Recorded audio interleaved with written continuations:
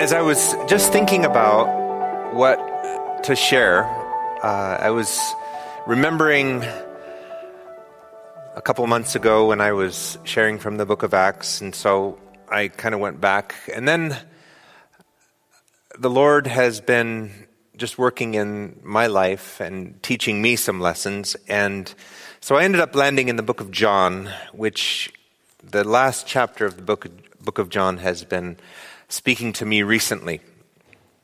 And so I'm going to begin by reading from John chapter 21, and then we'll flip over to the book of Acts chapter 4. John 21. After these things, Jesus showed himself to the disciples at the Sea of Tiberias. And in this way he showed himself. Simon Peter, Thomas called the twin, Nathanael of Cana in Galilee, the sons of Zebedee, and two others of his disciples were together. And Simon Peter said to them, "I'm going fishing." They said to him, "We're going with you also." And they went out and immediately got into the boat, and that night they caught nothing. But when the morning had now come, Jesus stood on the shore. Yet the disciples did not know that it was Jesus. Then Jesus said to them, "Children, have you any food?" And they answered him, "No." And he said to them, "Cast the net on the right side of the boat, and you will find some." So they cast, and now they were not able to draw it in because of the multitude of fish. Therefore, that disciple whom Jesus loved said to Peter, "It is the Lord." And when Simon Peter heard that it was the Lord, he put on his outer garment, for he had removed it, and he plunged into the sea. But the other disciples came in the little boat, for they were not far from the land, but about 200 cubits, dragging the net with fish. Then as soon as they had come to land, they saw a fire of coals there, and fish laid on it, and bread. And Jesus said to them, "Bring some of the fish which you have just caught." And Simon Peter went up and dragged the net to the land full of large fish, 153. Although there were so many, the net was not broken. And Jesus said to them, "Come, eat breakfast." And then flipping over to Acts chapter 4, verse 11. Peter is speaking, and he says, "Now, this is the stone which was rejected by you builders, which has become the chief cornerstone. Nor is there salvation in any other, for there is no other name under heaven given among men by which we must be saved." Verse 13, "Now when they saw the boldness of Peter and John, and perceived that they were uneducated and untrained men, they marveled, and they realized that they had been with Jesus." Father, we come before you this evening, and in so many ways we're thankful. I'm grateful. I'm thankful today, Lord, just for where you've brought me. And I'm sure that those who are in this room, when we take the time, we certainly can count the many ways in which you have blessed us, which you have kept us, which you have brought us, which you have provided for us, which you have guided us, Lord. And so, Lord, we are grateful. Lord, we're on the end of a year, the beginning of a new year. And I read from statistics that for many, this season of the year is the most depressing time of year. And so, Lord, I pray for all of us, whether we find ourselves full of gratitude or whether we find ourselves in a state of questioning, in the state of anxiety, in the state of depression as we look forward into the new year. Lord, I just pray that you will use this word to encourage, to speak, to be that guide that the Word of God always is. We commit it to you. We commit this time to you in Jesus' name. Amen. You know, someone told me when we were in the process of leaving Africa after being there for 14 years and coming back here, this was a missionary, and he said to me, "So, Craig, are you ready to be a nobody?" And and you know, when I sat and talked with him, we were in Uganda somewhere. I was like, "What do you mean?" And you know, since being back, I've realized that in many ways what he said was so true. Because when you're a missionary, you're a somebody. You know, you're someone that's somewhat unique, and you're doing something that not a lot of other people are doing, and so people are somewhat interested. But then you come back here, and you're surrounded by a whole lot of people who are doing a whole lot of great things, and all of a sudden, that uniqueness that you used to have is no longer there. And you know, I've been having this personal conversation with God about my wives and my role here. When you've been doing something for so long and you come back and you're starting all over again, in many ways we feel so incapable. You know, for myself, I can't speak for my wife, but for myself, living in one place for 32 years, you get accustomed to the way things are. You feel like you know your way around. You feel like you know where the needs are. You feel capable of stepping in and doing something about them. But ministry there is very different than ministry here. And so I have to be honest, it hasn't been easy starting life in a sense all over again here. And certainly that's not to make you feel sorry for me whatsoever. It speaks to what I feel is the message, or one of the messages of this passage. And as I was thinking about what I could share, what I should share, I was thinking about the whole idea of entering into a new year. You know, for some, a new year is significant. For others, it's just another day, and they don't really bother about it. But to me, it is significant because it presents an opportunity. The Bible says that God's grace is new every morning. Each day is an opportunity for us to set the reset button. Each day is an opportunity to come before the Lord and for whatever we have done, to confess, to find forgiveness, to renew that relationship that we have with Him, to renew that opportunity of His grace to flow into our life.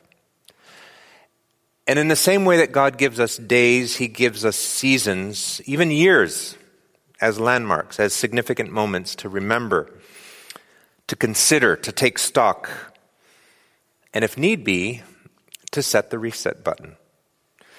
And you know, here we are at the end of a year, anticipating a new year, and it's a good time to open our lives, our hearts to Jesus, to allow Him to speak into our life, a good time to take stock of our spiritual lives and make some decisions about our relationship with Jesus. You know, we meet as staff on Wednesday mornings, and I was just encouraging all of them, including myself, to not let Christmas time become, which is a holiday, but to be an excuse to take a holiday from Jesus.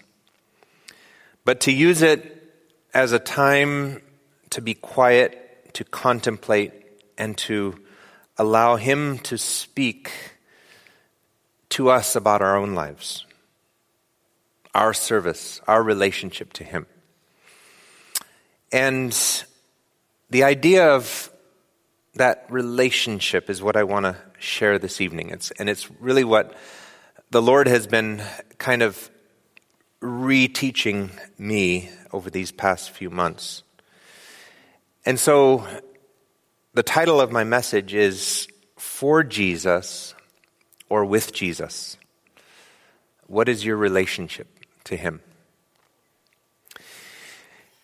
John chapter 21, verses 1 and 2 say, After these things, Jesus showed himself again to the disciples at Tiberias, and in this way he showed himself. Simon Peter, Thomas, called the twin, Nathanael of Cana in Galilee, the sons of Zebedee, and two others of his disciples were together. Now, first of all, let me see if I can, you know what? I can't even read what that says up there. Into the mind of Peter. Perfect. Let's remember who Peter was. Think back in your mind to the various verses that we have in Matthew, Mark, Luke, and John that kind of encapsulate who the man Peter was during his time of being a disciple with Jesus. He was the man that said, "You are the Christ, the Son of the living God," Matthew 16, verse 6. He was the one who said, "Even if I have to die with you, I will not deny you," Matthew 26:35 and Mark 14, verse 31. He was the man who said, "Lord, I am ready to go with you both to prison and to death," Luke chapter 22, verse 22. From all that, we can surmise that without, I believe, going outside of the context of Scripture, we can surmise that Peter was like many of us. He was zealous, he was self-confident, he was precocious, he was a follower of Christ who had the idea that, God, you're fortunate to have me on your staff. That, honestly, I believe was Peter's thinking. And I think if we're honest with ourselves, that's the way we think a lot of times too.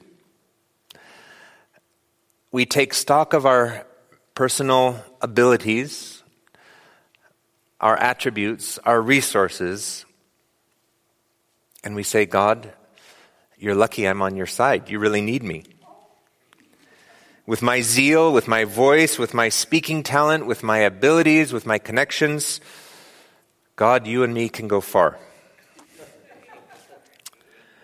I remember, I grew up on the mission field. My grandparents on both sides were in Christian ministry. And so I kind of had a big shadow of reputation that kind of hung over me in my early life. And whether it was God or whether it was myself, I had this unction in myself that I'm going to serve the Lord. And I remember when my dad died and I was 16 years old, and I flew up to the village where we were living, and I made this promise to my dad as he was being buried. I'm going to serve the Lord, and I'm going to continue the work that you started in Africa. And at that time, I can't say it was a desire driven by God. It was more of a personal determination. That's who I am. That's my identity. And I remember leaving Africa in 1986. I graduated from a high school there. I came back, went to Cal Poly, studied agriculture and ag development and those kinds of trades which would help me in doing development work overseas. I found my wife who, while she never in her life said she wanted to go to Africa, she was a very missionary-minded woman.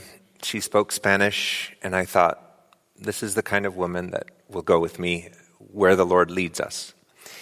And I remember about a month before I graduated in 1992, we were set to go into the Peace Corps. And I was graduating in my degree in agroforestry. She was a bilingual teacher, and we were going to go to Papua New Guinea. And about a week and a half before I graduated, we found out that she was pregnant. And we went to the Peace Corps office, and they said, we can't take you. And I remember just being absolutely crushed, because that zeal, that desire, that identity that I thought was driven to do a good thing for the Lord, it's as if that was cut off. And all of a sudden, I found myself, well, who am I? What good am I to God if I'm not the missionary kid, the son of Don Lindquist, grandson of Alan Redpath, and I'm not serving the Lord? What good am I? And I remember it put me into a slide where I had to do some very deep soul searching. And at the end of it, I'm grateful and I'm thankful, because through that, the Lord revealed a huge pride in me. It was as if the Lord was telling me, Craig, your whole identity isn't wrapped up in who you are to me. It's who you are to yourself and how you portray yourself to other people. And I remember him revealing that to me through the Word, through Scripture. And my wife being pregnant, and the realization that I was going to have to really provide for not only my wife, but a family in the very near future, got me very serious about looking for a job. And the Lord ended up opening a job for us in San Jose. And I remember my mom at the time lived in San Mateo. And I remember driving through San Jose on the way to school, Cal Poly, every quarter. And all I remember of San Jose is I never want to live in that place. It was a lot different than it is now. But and then, wouldn't you know, that of all the places that the Lord takes us to live, it was San Jose, that very place where I didn't want to go. But even as I didn't want to go there, I knew that that's where the Lord was calling me to go. And it was through that not only did I have a job there, but we ended up getting involved in a church that Don McClure was the pastor of, and Don McClure was instrumental in getting us into ministry, and it was through that ministry that we ended up going back to Africa. But all that to say that I've had this attitude of Peter in me. And I think that honestly, as Christians, if we're true to ourselves, we all kind of have that attitude with the Lord. Our identity is not so much wrapped up in our relationship with Jesus, but in what we can do for Jesus. I think that was Peter's identity. That's who Peter was.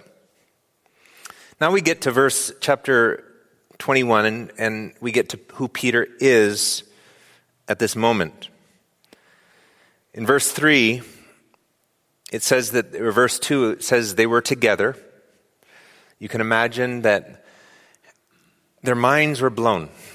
They had been with Jesus for 3 years. All of a sudden, catastrophe. He's arrested. They run away. He's crucified. He rose again, and I'm sure that reality hadn't come home to them. But here they are alone, together.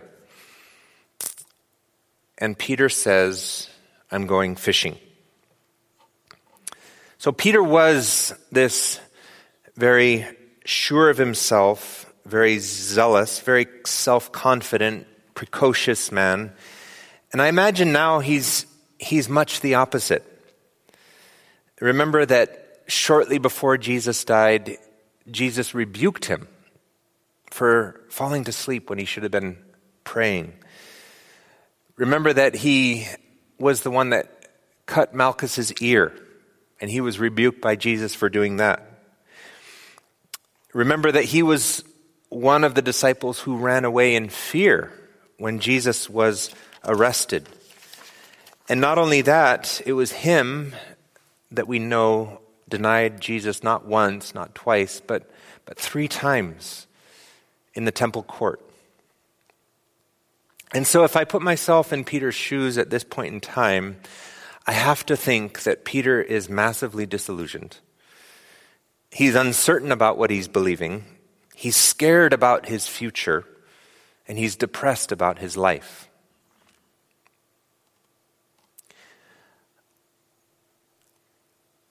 I wonder how many of us, and I know that there's not so many of us, but the fact is that there are many people who come to the end of the year and who come into the Christmas season, and that's exactly where they are.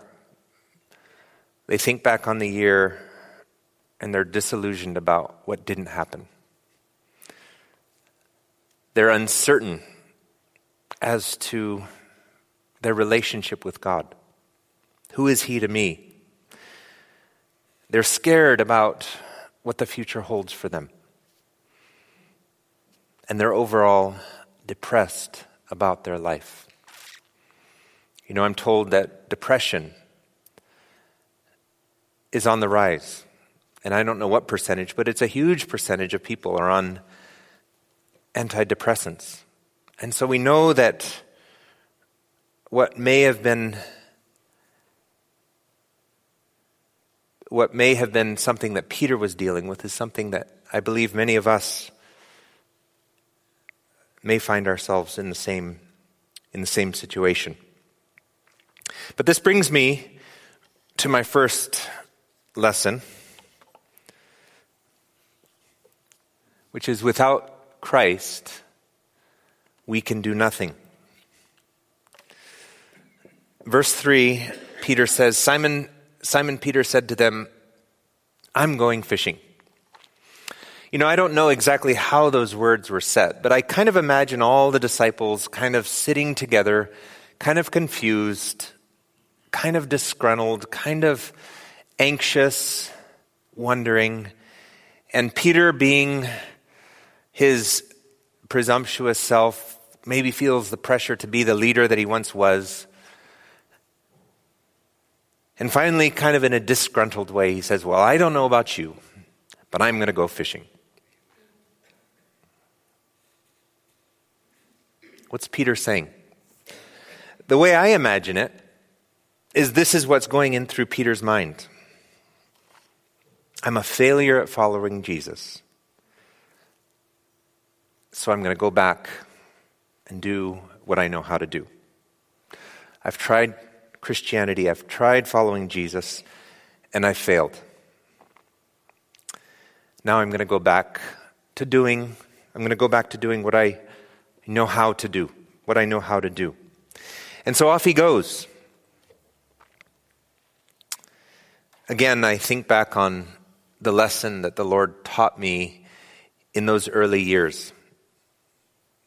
I remember after working for 7 years in the company that I worked in San Jose, and I was at the church, going to the church, eventually becoming an elder of the church. And then came the day when Don McClure, Rob was actually there at the time, and Don McClure said, Craig, do you want to come on staff? And, you know, immediately, it was one of those things where I knew the answer was going to be yes. I knew I had to pray for several days, but I knew this was God calling me into ministry. And, you know, I had these visions of what ministry was going to be. I was going to be sitting at a table, reading my Bible, day after day in prayer, counseling people, and I just had this very rosy picture of what ministry was like. I don't know where I got that, because I'd seen my parents and I'd seen how hard ministry was, but I just kind of had this very romantic notion.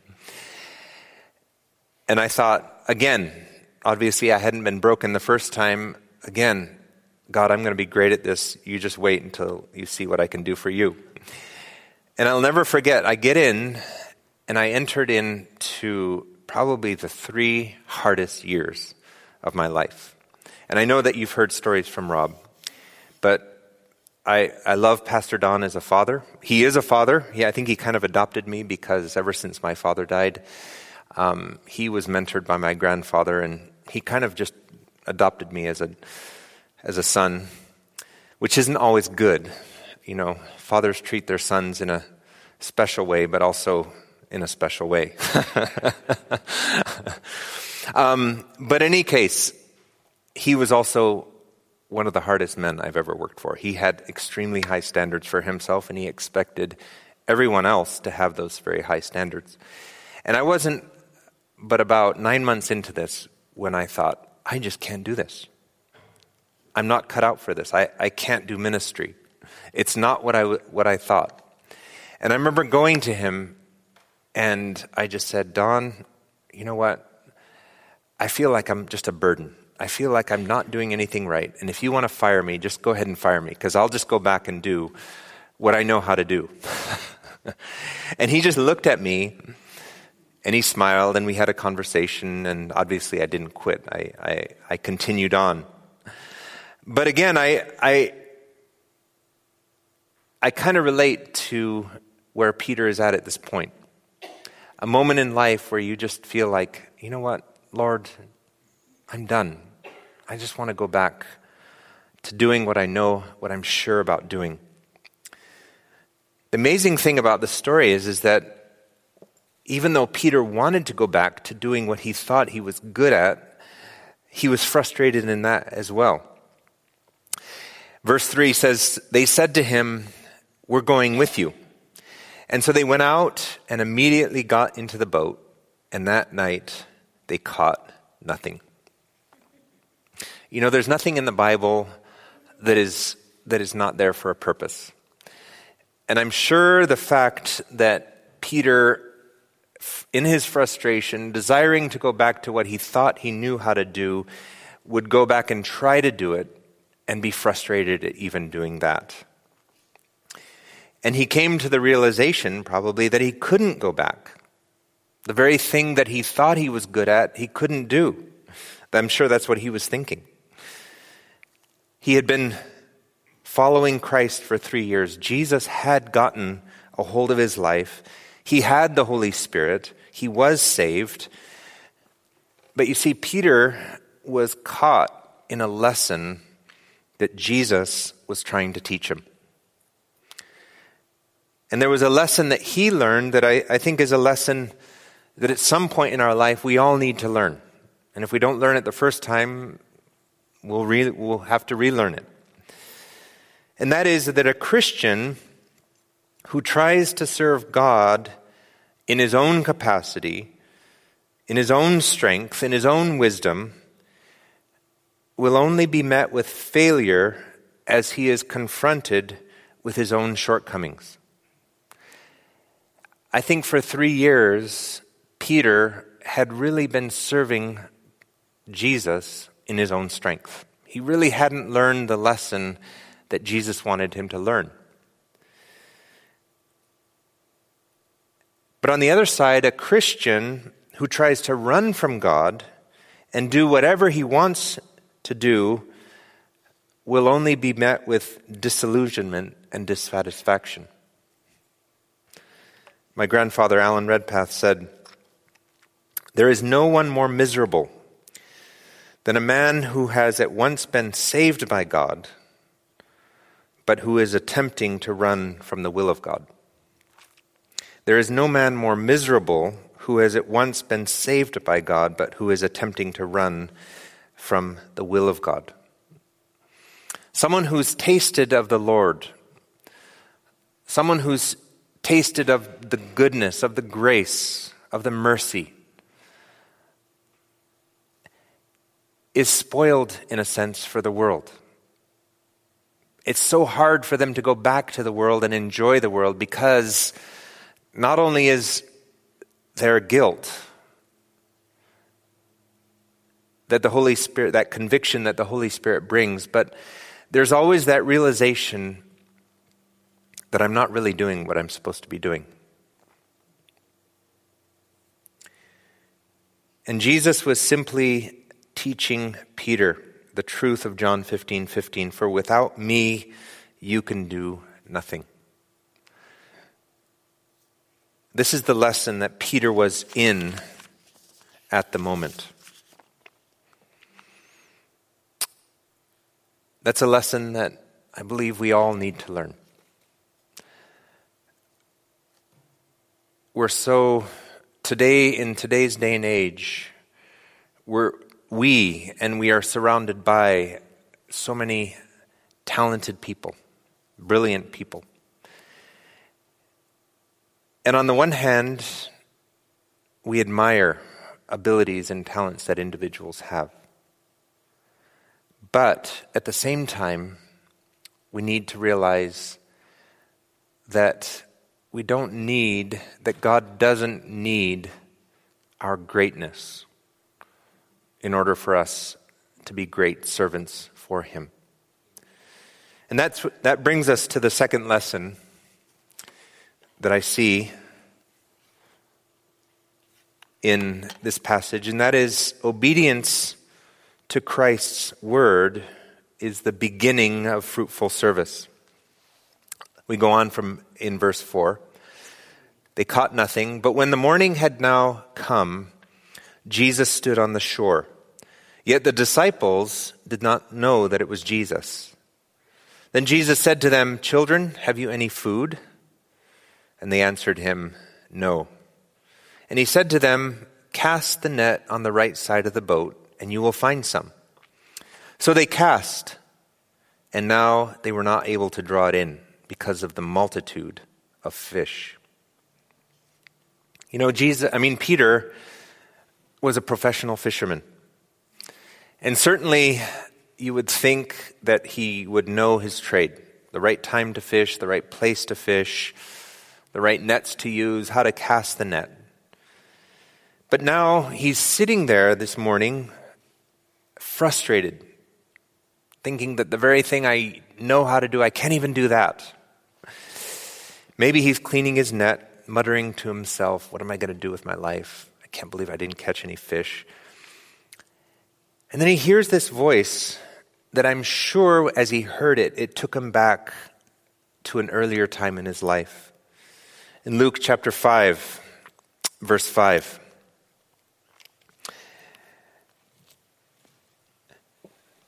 Just beginning in Luke chapter 5, it says, "So it was, as the multitude pressed about him to hear the word of God, that he stood by the lake of Gennesaret, and he saw two boats standing by the lake. But the fishermen had gone from them and were washing their nets. Then he got into one of the boats, which was Simon's, and asked him to put out a little from the land. And he sat down and taught the multitude from the boat. And when he had stopped speaking, he said to Simon, 'Launch out into the deep and let down your nets for a catch.' Verse 5, But Simon answered and said to him, 'Master, we have toiled all night and caught nothing. Nevertheless, at your word, I will let down the net.' And when they had done this, they caught a great number of fish, and their net was breaking." So here we are 3 years later. Peter has just had a similar night of frustrating fishing. Again, he hears the voice, "Cast out your net on the other side." And I'm sure his first reaction was to maybe shout back at this guy, "Who do you think you are? Don't you know I'm a fisherman? Don't you know that I know what I'm supposed to do?" But he recognizes the voice. And he's obedient to the voice. And it says they cast and they were not able to draw it. because of the multitude of fish. The simple thing that Peter did was obedience. Obedience to the simple word of Christ was the beginning of fruitful work, of fruitful service. It was at the beginning 3 years ago in Peter's life. It was now. This was an object lesson for Peter. Peter, what is it that really brings fruit? It's not toiling. It's not all these other things. It's obedience to the Word of God. You might feel lost in your Christian life. You might feel like you're so far away from that place where you last heard from the Lord. You might feel so confused as to, God, what next? I feel like I'm so out of your will. I feel like I'm so far from your will. I feel like I've gone so long without consulting you, to the point where you're discouraged to even ask the Lord. And you say, what's next? Peter was in a similar situation. And what was the solution? It was obedience to the word of Christ. And if you find yourself in that situation tonight where you're confused, you're bewildered, you're depressed, and you're wondering, Lord, how can I ever get back into right relationship, fruitful service? Where does that start? It starts simply in being obedient to the Word of God in your life. That's the wonderful truth. That's the wonderful simplicity. Whether it's in regards to your marriage, are you being obedient in regard to your relationship with your husband or wife? Are you being obedient in regard to how you're parenting your children? Are you being obedient in terms of being truthful before God? Are you being obedient in regard to how the Bible tells us to be employees or employers in the community? Fruitful service starts with simple obedience. Cast the net on the right side of the boat, and you will find some. So they cast, and they were not able to draw it in. You know, our Christianity is not so complicated. It's a relationship with a God who loves us and who's not demanding that we do anything other than desire a relationship with Him, and our obedience is simply showing our love to Him. And so we come to the third lesson, verses 7 through 9. Therefore, that disciple whom Jesus loved said to Peter, "It is the Lord."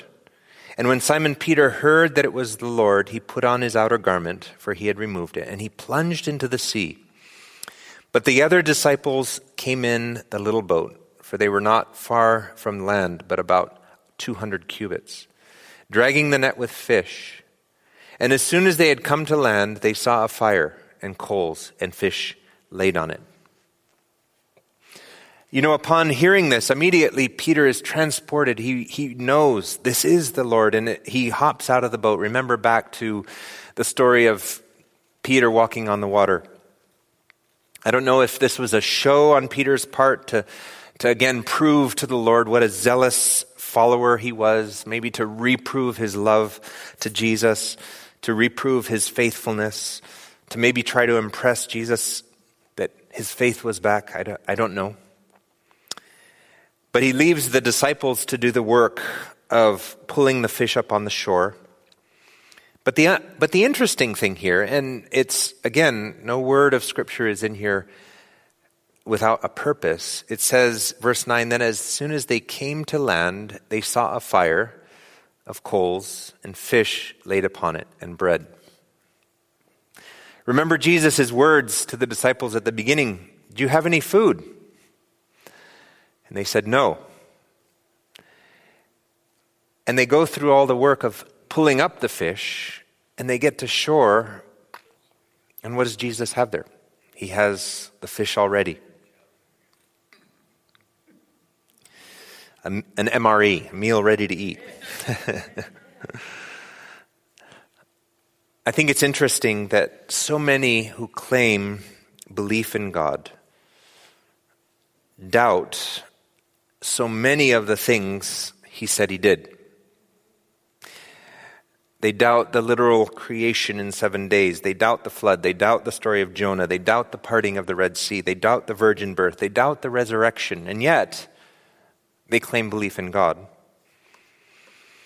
And then they doubt that God can do his work apart from themselves or apart from what is explainable or understandable to the human mind. What a small God they claim to have such great faith in. I think of what God told Mary, for with God nothing will be impossible. When he told her of how the Messiah would be conceived in her womb. What was Peter's problem? He had too small a view of God and too great an opinion of himself. He thought that he was Jesus' greatest asset. He was so full of himself. He had this opinion that Jesus really needed him. And this little object lesson, which is what it was, the fact that the first thing he sees when he gets to shore after pulling all these fish is that Jesus already had fish. He didn't need what Peter was bringing. I'm sure this immediately kind of hit something home in Peter's mind as he looks at Jesus. He doesn't need me. He doesn't need my fish so that we could have breakfast to eat. He doesn't need my fishing skills to get the fish. He doesn't need my sword to protect him from the soldiers. He doesn't need my courage as a bodyguard to keep him alive. Jesus doesn't need me. How easy it is for all of us to fall into the trap of at once being thrilled and excited and zealous about the idea of doing God's work. But in our doing it, we deconstruct it to the point that all it is our work, our effort. We need to understand that God doesn't need us. Christ does not need our good efforts. He doesn't need us to be great in order to use us.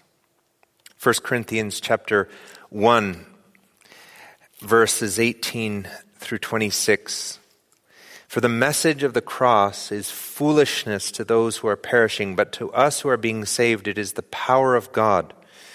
Verse 20, where is the wise? Where is the scribe? Where is the disputer? Has not God made foolish the wisdom of the world? For since in the wisdom of the world through its wisdom did not know God, it pleased God through the foolishness of the message preached to save those who believe.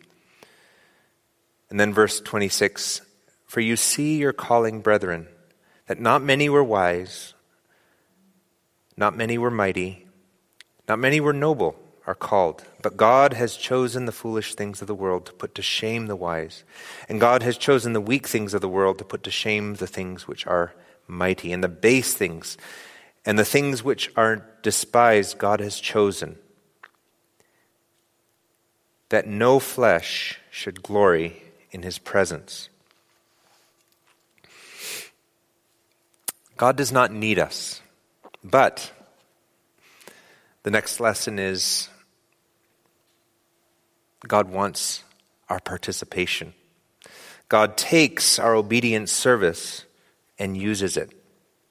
I love what the scripture goes on to say here. And what an intimate scene this is. You know, this is just such a real scene where these little details are brought out for us. The fact that Peter gets to the shore and he notices that Jesus already had the fish. But then notice what Jesus says. Jesus said to them, "Bring some of the fish which you have caught." And so what we see here is that while Jesus had everything that he needed to feed them, he took some of what they had to make the meal which they would enjoy together.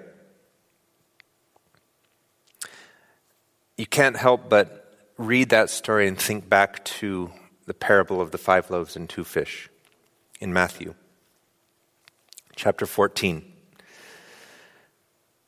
It says, "When it was evening, his disciples came to him saying, 'This is a deserted place, and the hour is late. Send the multitudes away that they may go into the village and buy themselves food.' But Jesus said to them, 'They do not need to go away. You give them something to eat.' And they said to him, 'We have here only 5 loaves and 2 fish.' And he said to them, 'Bring them here to me.' And he commanded the multitudes to sit down. And he took the 5 loaves and the 2 fish, and he blessed and he broke, and he gave it to the disciples, and the disciples gave it to the multitudes." Do you see this picture of a God who has the ability to just snap his fingers and bring a solution to the problem that they had? But he chose to work through human organs. He chose to work through what was available. He resisted the temptation to just say, like the disciples said, "Send them away. You give so that they can give something to eat." No, I can give them something to eat and just provide the food. He didn't do that. He said, "You give them something to eat," which speaks to us that he wants our participation in the work that he wants us to do here on earth. He wants you and I to join with him. And he wants us to bring what we have to him. "Bring them to me."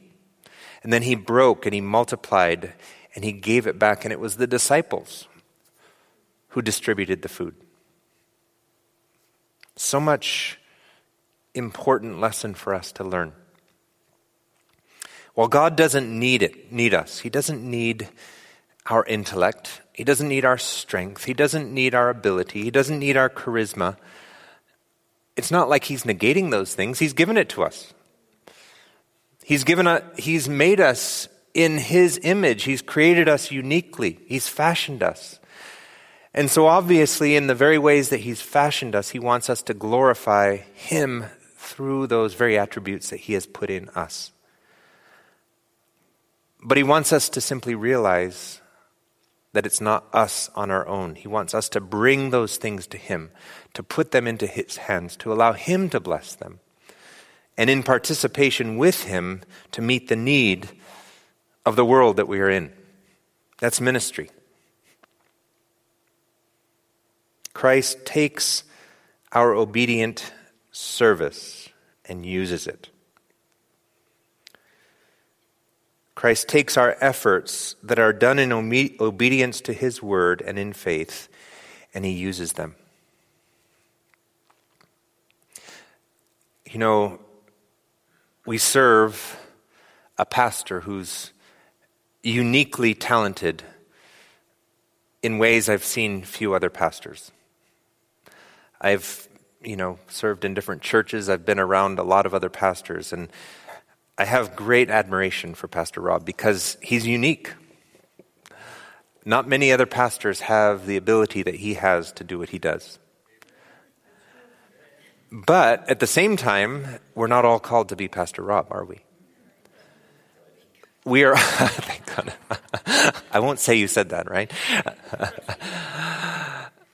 We're all uniquely talented, and we shouldn't compare ourselves to Pastor Rob or any pastor and say, well, I guess I don't measure up to him, therefore I must not be useful in the kingdom of God. Remember what Paul says in Corinthians. He says there, remember your calling, that not many were wise, not many were mighty, not many were noble, but God has chosen the foolish things. And how wonderful it is, on the one hand, to be thankful for the giftings and talents that God has given us, but on the other hand, to realize that God is not limited by our lack. Right? God is not limited by my lack of resources. He's not limited by my lack of ability. He simply wants us to bring what we have to Him. And in His hands, to use them for the work that He wants to do in this world. And He wants to bring us into that. That's what's so cool about Christian ministry. And then the last lesson that we see here is ultimately what it's all about. It's all about fellowship. Again, such an intimate scene in this passage. Verse 11, Simon Peter went up and dragged the net full of large fish, 153. And although there were so many, the net was not broken. And Jesus said to them, "Come and eat breakfast." To me, when I read that, it just brings a vivid illustration of the relationship that Jesus wants to have with us as He calls us to the work that He wants to do. There's no question that Jesus is calling Peter. He's, through the course of this interaction, He's teaching him lessons. He's calling him back into fruitful service, but it's not a service of, Peter, you messed up, I'm going to correct you, and then you're going to go. It's, come, learn what ministry is. Let's have breakfast together. It's fellowship. Going over to the passage that I read in the book of Acts, it says, after Peter preached it, when they saw the boldness of Peter and John and perceived that they were uneducated and untrained, they marveled and they realized they had been with Jesus. You know, I can honestly say that the lesson that God has had to teach me and is teaching me is that my value before the Lord is not based on what I do for Jesus. And I'm the type of person that, like Peter, I gravitate towards, I want to chalk up a checklist of things done for the Lord. And I know that if I polled the men in this room, you would probably find yourself in that same kind of thinking. Our identity, our worth is so based upon what we do for the Lord. But what I see in this passage is that before Jesus wants us to do something for Him, He wants us to enjoy being with Him. And that's what fellowship is. Fellowship is a simple word that means in participation with. Christ wants to be in fellowship with us. He wants to participate with us through life. And in that participation, we will find joy. In that participation, we will find strength, we will find fruitfulness, we will find purpose. We certainly won't end up, as Peter was at the beginning of the passage, feeling like we failed God, like we're worthless to God, like we have no purpose, like we got to go back to doing what we thought we knew how to do because God doesn't have any use for me anymore because I'm not the great fisherman I used to be. Through this whole ordeal, Jesus is teaching Peter and teaching us what this relationship is. It's a with relationship. And I'm not sure where you are as you end this year. Maybe you feel like Peter. Maybe you feel disillusioned. Maybe you're disappointed. And ultimately, all that brings you back to your relationship with the Lord. And you're asking Him, Lord, why? I did all this for you. I thought I was serving you.